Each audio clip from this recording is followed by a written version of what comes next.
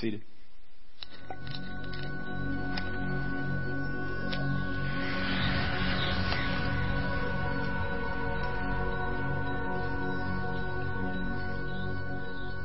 I don't know if you could spend a snowy morning in any better way than that, right? No? I don't know. It gets better than that. All right. So I told you last week that I was going to keep you accountable this week. Those of you who were here last week. Anybody remember these things? Anybody get these things last week? Raise your hand if you got some of these last week. How many of you handed out one of these this week? Anybody? How many of you handed out one this week? Okay. So you get another chance this week. Okay? And I'm going to keep you accountable every week. Okay? You get another chance. Take these, hand them out to someone. This is the way we reach people in our community. It's a simple way. So I encourage you to just take one, take 5, take 10, hand them out. I'm going to give you ideas. I'm going to give you a couple of ideas of how to do that right now. How many of you ate at a restaurant this week? Raise your hand. Okay. When you're done eating at the restaurant, how many of you talked to a waiter or waitress while you ate at the restaurant? Okay. There's a person that you can hand one of these to. Now, let me give you a tip along with that. Give a good tip. Okay? Don't give you're invited to Old Powhatan Baptist Church and here's your 5% tip along with that. Give a good tip and invite them to come to church. Okay? How many of you went through a drive-thru this week? Anybody go through a drive-thru? Oh, come on, admit it. You went through a drive-thru this week. Okay. How many? I know you did because you brought me Wendy's. So if you went through a drive-thru, there's somebody working there at the drive-thru window that you can hand this to. How many of you went to the grocery store this week? How many of you had to talk to the teller at the grocery store this week? Right? Are you getting the point? There are people in your everyday life, and this is a simple way into their life to simply hand this to them and say, hey, I'd love to invite you to church. Check this out. Even if you can't come this Sunday, there's a video website on the back. I encourage you to check it out. Okay? That's it. 5 seconds of your life could lead someone to eternal life. That's what we're talking about here. 5 seconds of your life could lead someone to eternal life. So take that opportunity this week. I'm going to keep you accountable on this. And I encourage you to keep one another accountable on this as well. Okay? So I'm going to ask you to turn in your Bibles, if you would, to 1 Peter. 1 Peter chapter 2. We continue to work our way through 1 Peter. And I also want to encourage you to write down sermon notes as you're taking, because I'm going to say some really important stuff today. But more than that, just to remember some of the things that you hear from God's Word, there's a place for you to do that as well.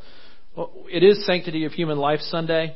And I struggled with whether I should jump out of 1 Peter to do that and to just cover that. I have in the past done that. But honestly, this passage of Scripture lends itself so well to how we as Christians are to live in a world that has turned its back on God. Remember that Peter is writing to believers who live in a day and age that there is an emperor in Rome named Nero who is killing Christians, who is persecuting Christians, who is trying to run the church into the ground and kill off the church of Jesus Christ. So he is living in a day and age where safety for the believer was not something that people assumed was going to be a reality for them. Okay? He lived in a day and age where living as sojourners and exiles gave hope to the people because they didn't have much to hold on to in this world. And Peter wanted them to know, if you hold on to this world, it's all going to go. You hold on to the kingdom that's coming, where your identity and where your security lies, you're going to be rewarded. There's a great reward in heaven. So we are part of a new kingdom. We are citizens of a new kingdom with Jesus Christ as our King. But as we're living out that reality of being Christians living in this world, how do we still proclaim the greatness of Jesus in this world? How are we supposed to live it out? And so in verses 9 and 10 of chapter 2, we're told that we are a people that are possessed by God. We are His people, possessed by Him. Because Jesus has paid the price for us, we belong to God. And because we belong to God, He's now given us a new purpose. And that new purpose is to proclaim the excellencies of the one who's called us out of darkness into His marvelous light. We're reminded that once we were not a people. We once were all scattered. We didn't belong to God. Now we are God's people. Once we had not received mercy. We were under wrath. We were under judgment. Now we have received mercy. And so we're told then, beloved, as sojourners and exiles, as people who don't belong to this world anymore. We're to live in this world. We're to live among this world. We're not to live as if we are of this world. I urge you to abstain from the passions of the flesh, because they wage war against your souls. Keep your conduct among the Gentiles honorable, so that they see your good deeds. And when they see those good deeds, they would glorify God on the day of visitation, that God would show up and change their lives. So we likened it to walking up to Peter's house that he's building. He's saying, this is what it looks like to be a Christian. This is the house, right?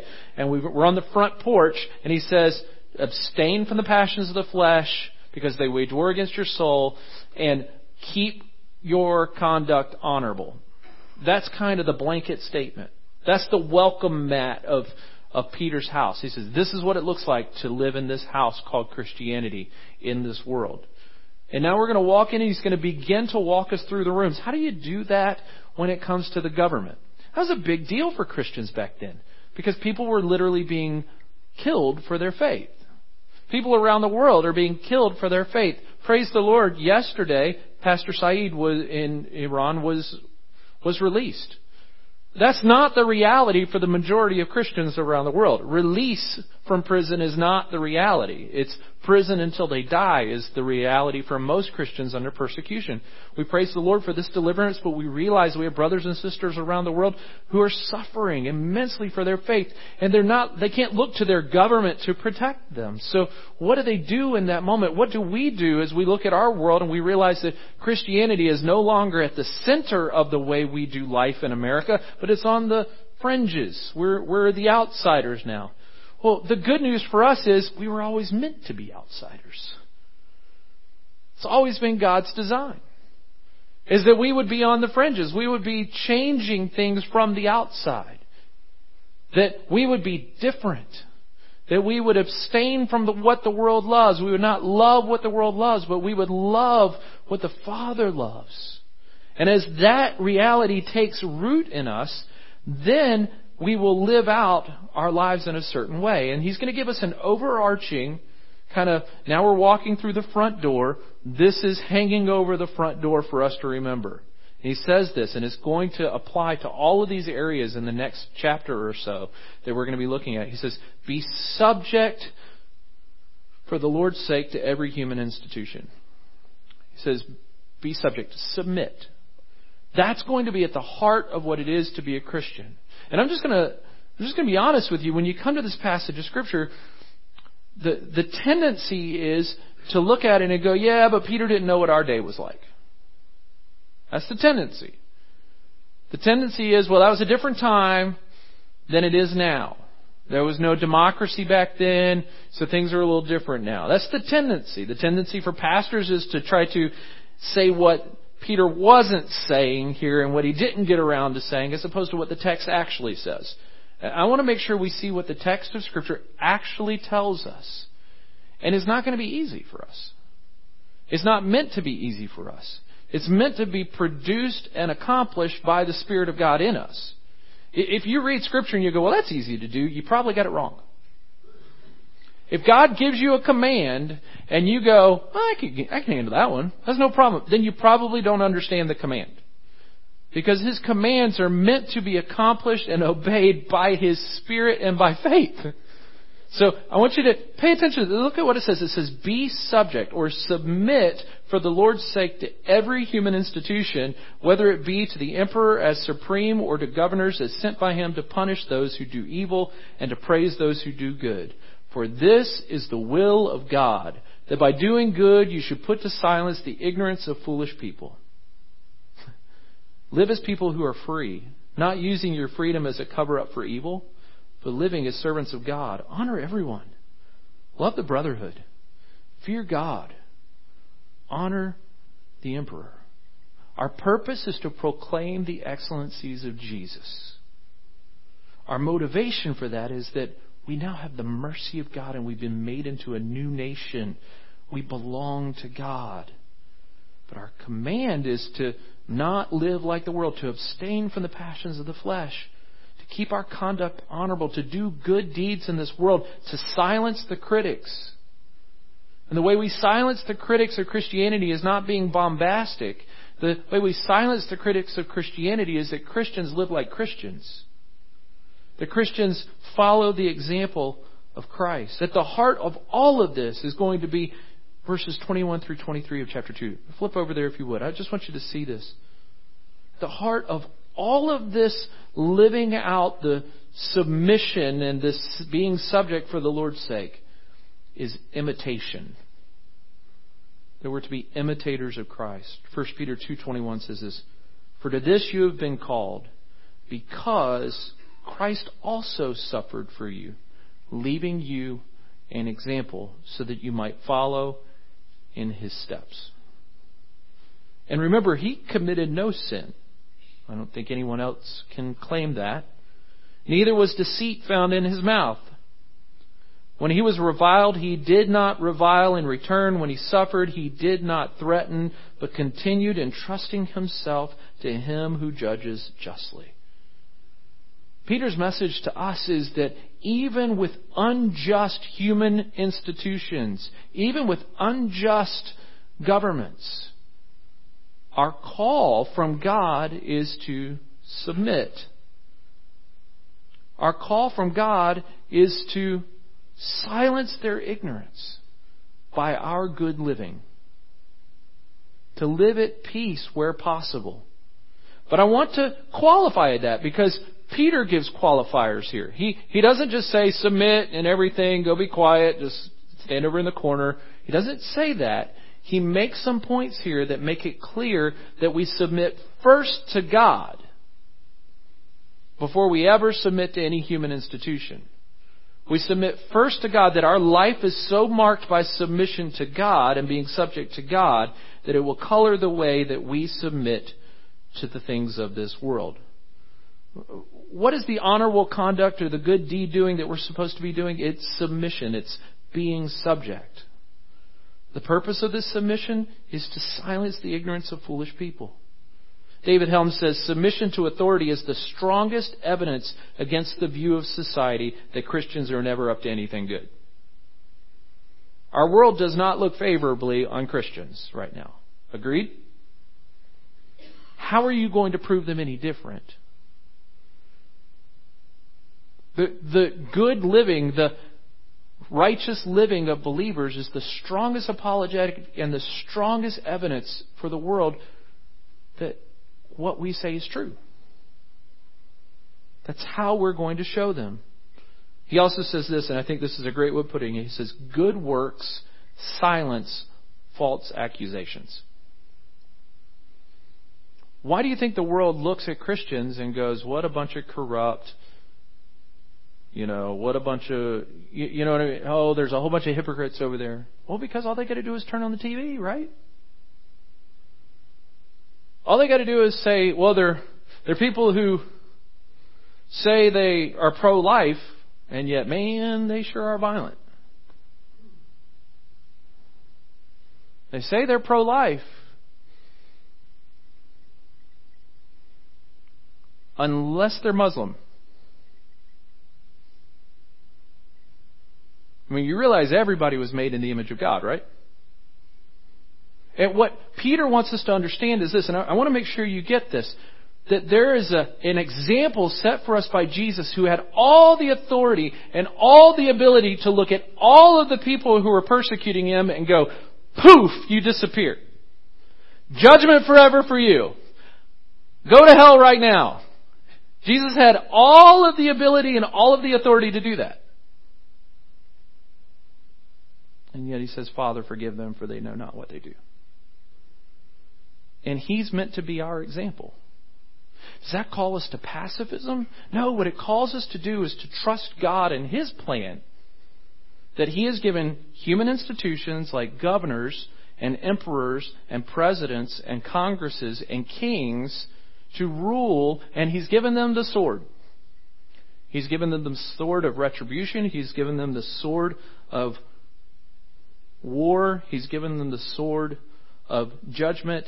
And for us, we are to be like this older and wiser Peter more than we are like the younger Peter who pulled out his sword and cut off the servant's ear in the garden. And Jesus said, put away your sword, Peter. That's not what the kingdom's like. Have we missed that? Have we missed that as Christians? Peter seems to be saying here, hey, that was the guy who pulled out the sword to protect Jesus. I pulled out my sword, cut off the guy's ear. And I'm telling you, I'm sheathing my sword because I have the sword of the Spirit. I have the Word of God. I have the gospel. And it will cut to the hearts of those who are in government. It will cut to the hearts of the hardest-hearted people in the world. I know because it cut to the heart of me.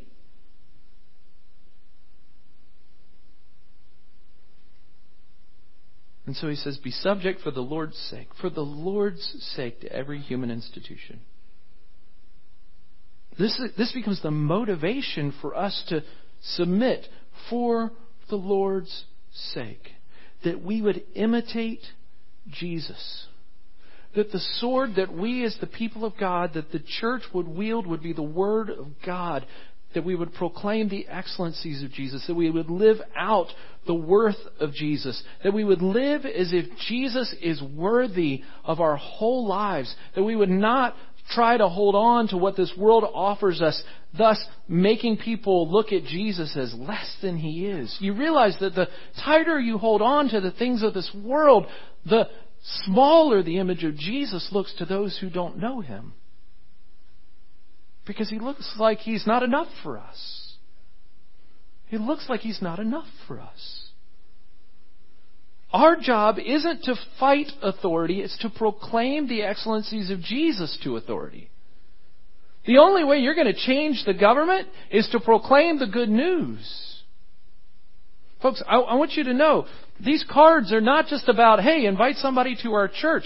You're giving the opportunity for someone to hear the good news of Jesus Christ. The only thing that will change their life. The elections that will come up, they won't change their lives the way the gospel will change their lives. So I just want to challenge you with this. There's going to come a day, you're going to have a candidate that's in mind. I'm going to have a candidate that I'm going to want to vote for, right?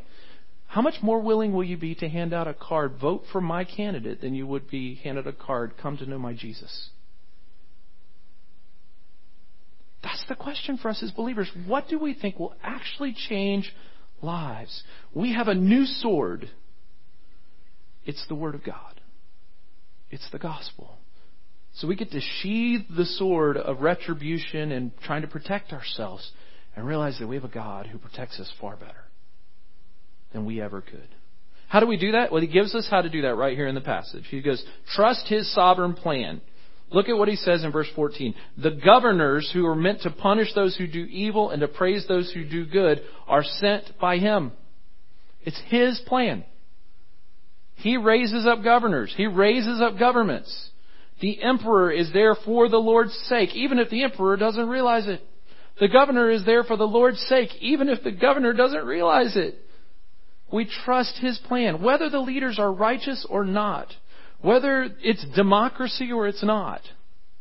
Whether it's good for my pocketbook, my wallet or not. I trust God's plan. The governors are sent by Him. Even if they look like they don't punish evil, they keep punishing good, God will deal with them. You do good and take the lumps that come with that. What good is it? What benefit is it? We're going to learn this later in the passage. What benefit is it if you do evil and are punished for evil? Now, if you're punished for doing good, then the judgment isn't going to rest on you, is it? It's going to rest on them. So when we look at our world and we look at the millions of babies being killed in our world, what should be our reaction? The gospel. We need to move beyond just. We should vote people in who are pro-life. Absolutely. But we as the church can't just sit back and go, well, we voted them in to be pro-life. We also have to build a culture of life in our church to say we love the elderly. This Saturday, with the nursing home ministry at 9:30, do we believe we are pro-life?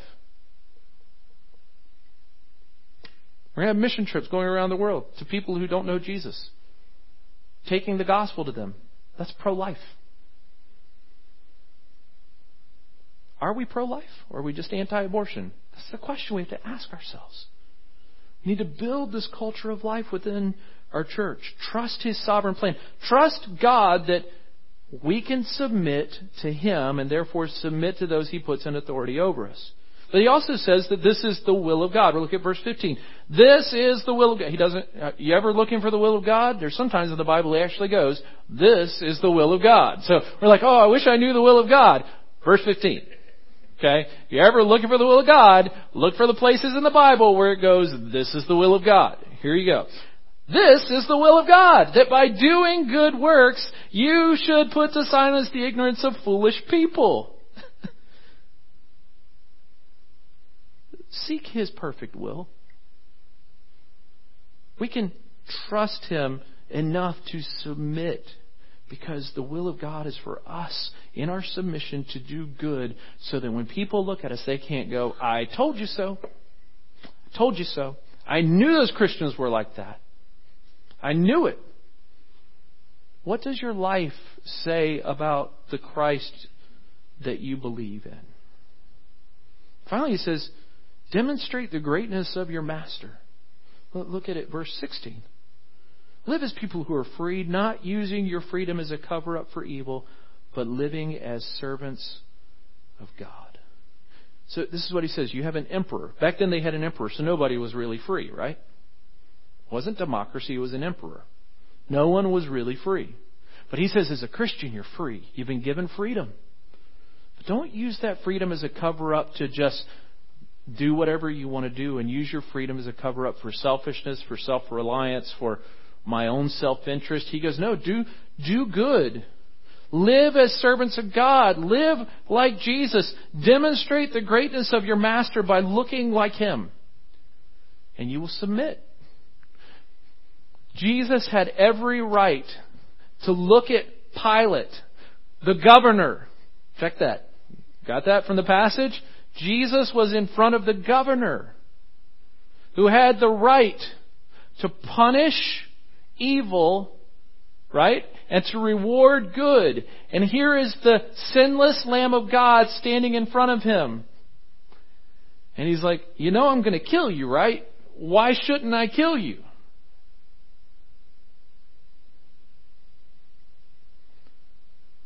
And Jesus basically says, you can't take my life. I give it. Wow. That's the example that I'm supposed to follow? How in the world can I do that? Because the same Spirit who raised Jesus from the dead lives in me and lives in you as a believer. The same Spirit, the Spirit of Jesus, lives in you and lives in me as believers, so that we can demonstrate the greatness of our Master. And so in closing, I want you to see this. He doesn't just say, hey, submit. He then gives us some commands to show us how to do that. And he makes this really applicable. Okay? The first is this.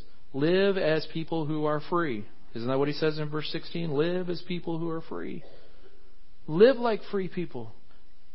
But not just free to do whatever you want. Free to be servants of God. Isn't that just an amazing juxtaposition here? He goes, you're free, so be a servant.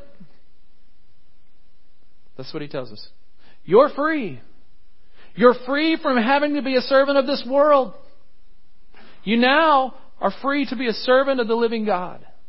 So live as free people. And when you live as free people who want to honor God by honoring the ones around you. Not free to do as we wish or free to dishonor those who are around us or are over us. But free to live as servants of God. And how do we do that? He tells us in verse 17. Honor everyone. Love the brotherhood. Fear God. And honor the emperor. My My struggle is that I see in a lot of Christians today, fear the emperor,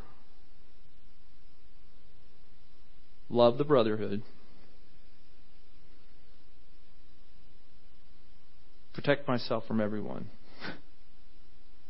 Now, I ask you, is this the mark of your life? Because he says this is the mark of a believer, to honor everyone, love the brotherhood, fear God. Fear God, the one who judges justly. That's how we can live. And so if we were to draw a pyramid scheme of the Christian life, this is what it would look like. Fear God, that's at the top. So when your government and when your world says babies in the womb aren't people, kill them as you wish, we go, I fear God. I fear God for you. I fear God for me. I fear God for our world. I fear God for my country. I fear God. And so I can't abide by that. And so I do everything within the structure of the government that God has placed over us to do everything I can to make sure that doesn't happen. But if that's all I do, then I'm not fearing God either, because I've been told by God, proclaim the excellencies of Jesus. Go share the good news. The greatest way to stop abortion is A, we are supposed to be working through the government. The greatest way, though, is to go share the gospel with teenage girls and teenage boys and men and women who have this idea in our culture that life doesn't really matter. That they came from apes. And so, big deal if we kill them before I can see them. It's even in our culture, this culture of death that's around us, that you pull a trigger, you miss the finality of that action. Anybody who served in our military knows you pull that trigger, it is a final action. Anybody who served as a police officer knows that there's a finality to the pulling of that trigger. And yet we can just spray bullets everywhere because life doesn't matter. That's the culture of our world. How different are we? That's the question for us. How different are we? What culture of life are we putting out there by saying we're going to honor everyone? We're going to honor everyone as being made in the image of God. We're going to fear God, and then we're going to love our brothers. We're going to love believers, right? We're going to pour ourselves into each other. We're not going to isolate ourselves from each other. We're going to meet the needs of each other. We're going to love each other. We're going to love each other because we have been made into the people of God. We've received mercy, so we're going to give mercy. So we're going to fear God. We're going to love the brotherhood, but then we're going to honor everyone because they are made in the image of Almighty God, and we fear Him. We fear Him. So we're going to honor all of life, all people, the sinner, the unborn, the president, the Muslim, cousin Ricky, you just can't stand at family reunions, that neighbor. We're going to honor everyone because we can't be true life lovers if we hate and dishonor someone who is made in the image of God. You can't have it both ways.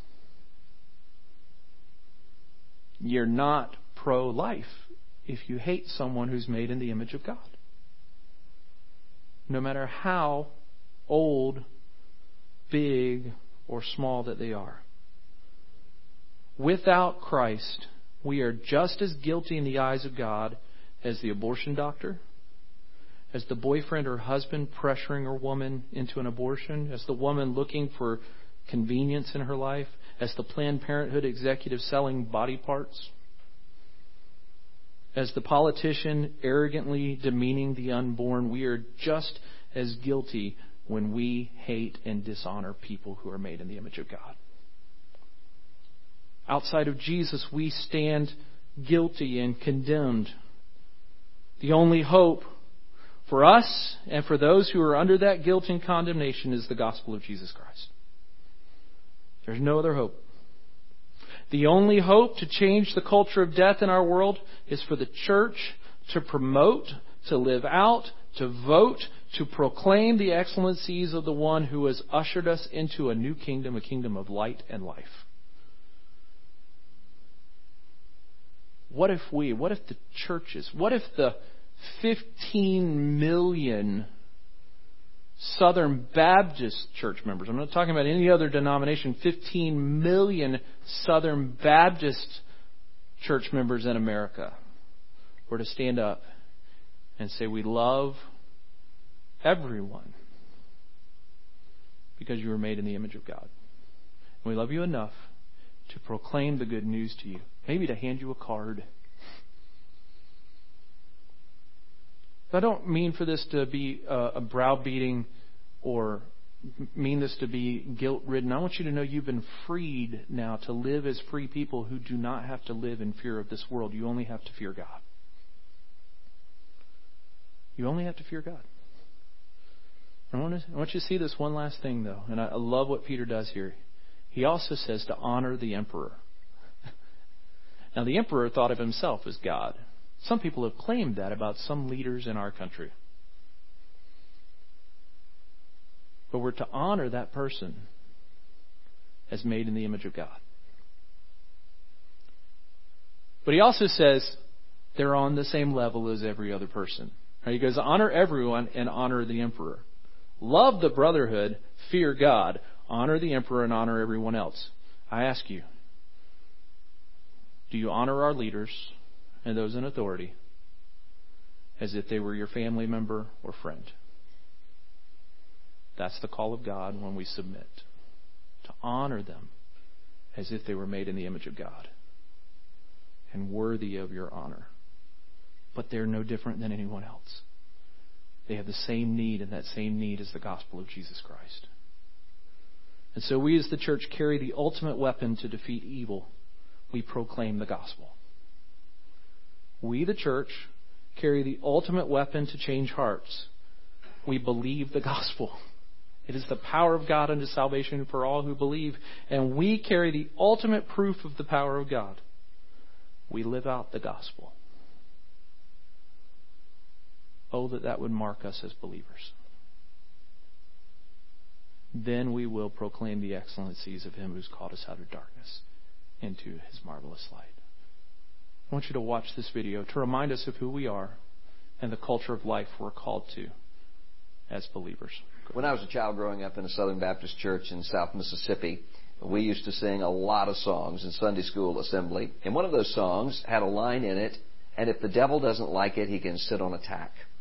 You know, as the years have gone by, I've realized there are a lot of things that the devil doesn't like. As a matter of fact, a lot of things the Scripture says the devil rages against. One of those things is the sound of children singing. Out of the mouths of babes, Jesus says, quoting the Psalms, your praise will come. And every time that we turn around in the Bible, children are under assault from the satanic powers. They're being killed, they're being marginalized, they're being left for dead. And why?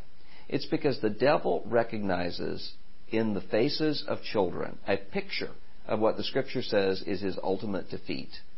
The offspring of the woman will crush your head. As Jesus tells us, the little children, those who become as little children, are those who will inherit the kingdom of God. Satan sees the picture of his own defeat in those children's faces. And that's why in every era we have to stand vigilant against a culture of death and stand up for a culture of life. This is Sanctity of Human Life Sunday. And one of the things that we should commit ourselves to on this Sunday is that we will work toward the day, not only, as one leader put it years ago, abortion is illegal, although we should work for that, but also where it is unthinkable. We should be standing up to protect the lives of children in law. We should be working in our voting, in our legislative process to protect the lives of children. And we also need to be working within our congregations to teach and remind ourselves that there is no such thing as a wasted human life. There is no person who is less than a person. Everyone, including the unborn, are created in the image of God and therefore bear all of the rights of life and of liberty. Let's stand up for the unborn. Let's stand up for women who are being harmed and hurt by the abortion industry and by predatory men who pressure them into abortions. And let's speak to those of you who have had abortions in order to say that although this is an awful and unspeakable sin against God, the blood of Christ cleanses every conscience that cries out to Him in repentance and faith from all sin. We preach the gospel, we stand for justice, and we fight the devil, recognizing that every time that we preach the gospel, every time we seek to protect children, we're saying what many of us once sung. Jesus loves the little children, all the children of the world. Father, we thank you that you are the author of life, and we thank you that we have life. May we use our lives to proclaim life in Jesus Christ, and may we use our lives as a church and as your people to build a culture of life, to fight injustice, but to see eternal change through the gospel proclaimed and the gospel lived out. We pray these things in Christ's name. Amen. As we close today, and we're going to go back here, we're going to study Scripture together. We're going to check to make sure we haven't been snowed in, and but more than that, we're going to leave as the people of God. We're going to walk out of here as people who have heard from God's Word, and we're going to go proclaim the excellencies of Jesus. Meet somebody maybe that you don't know really well as you're leaving. Make sure just to say hi to them. But I encourage you to check through all the announcements and be involved in the ministries of the church as well. But we're glad you were here this morning. And so let's go in the grace and in the power of the Holy Spirit to proclaim the excellencies of Jesus.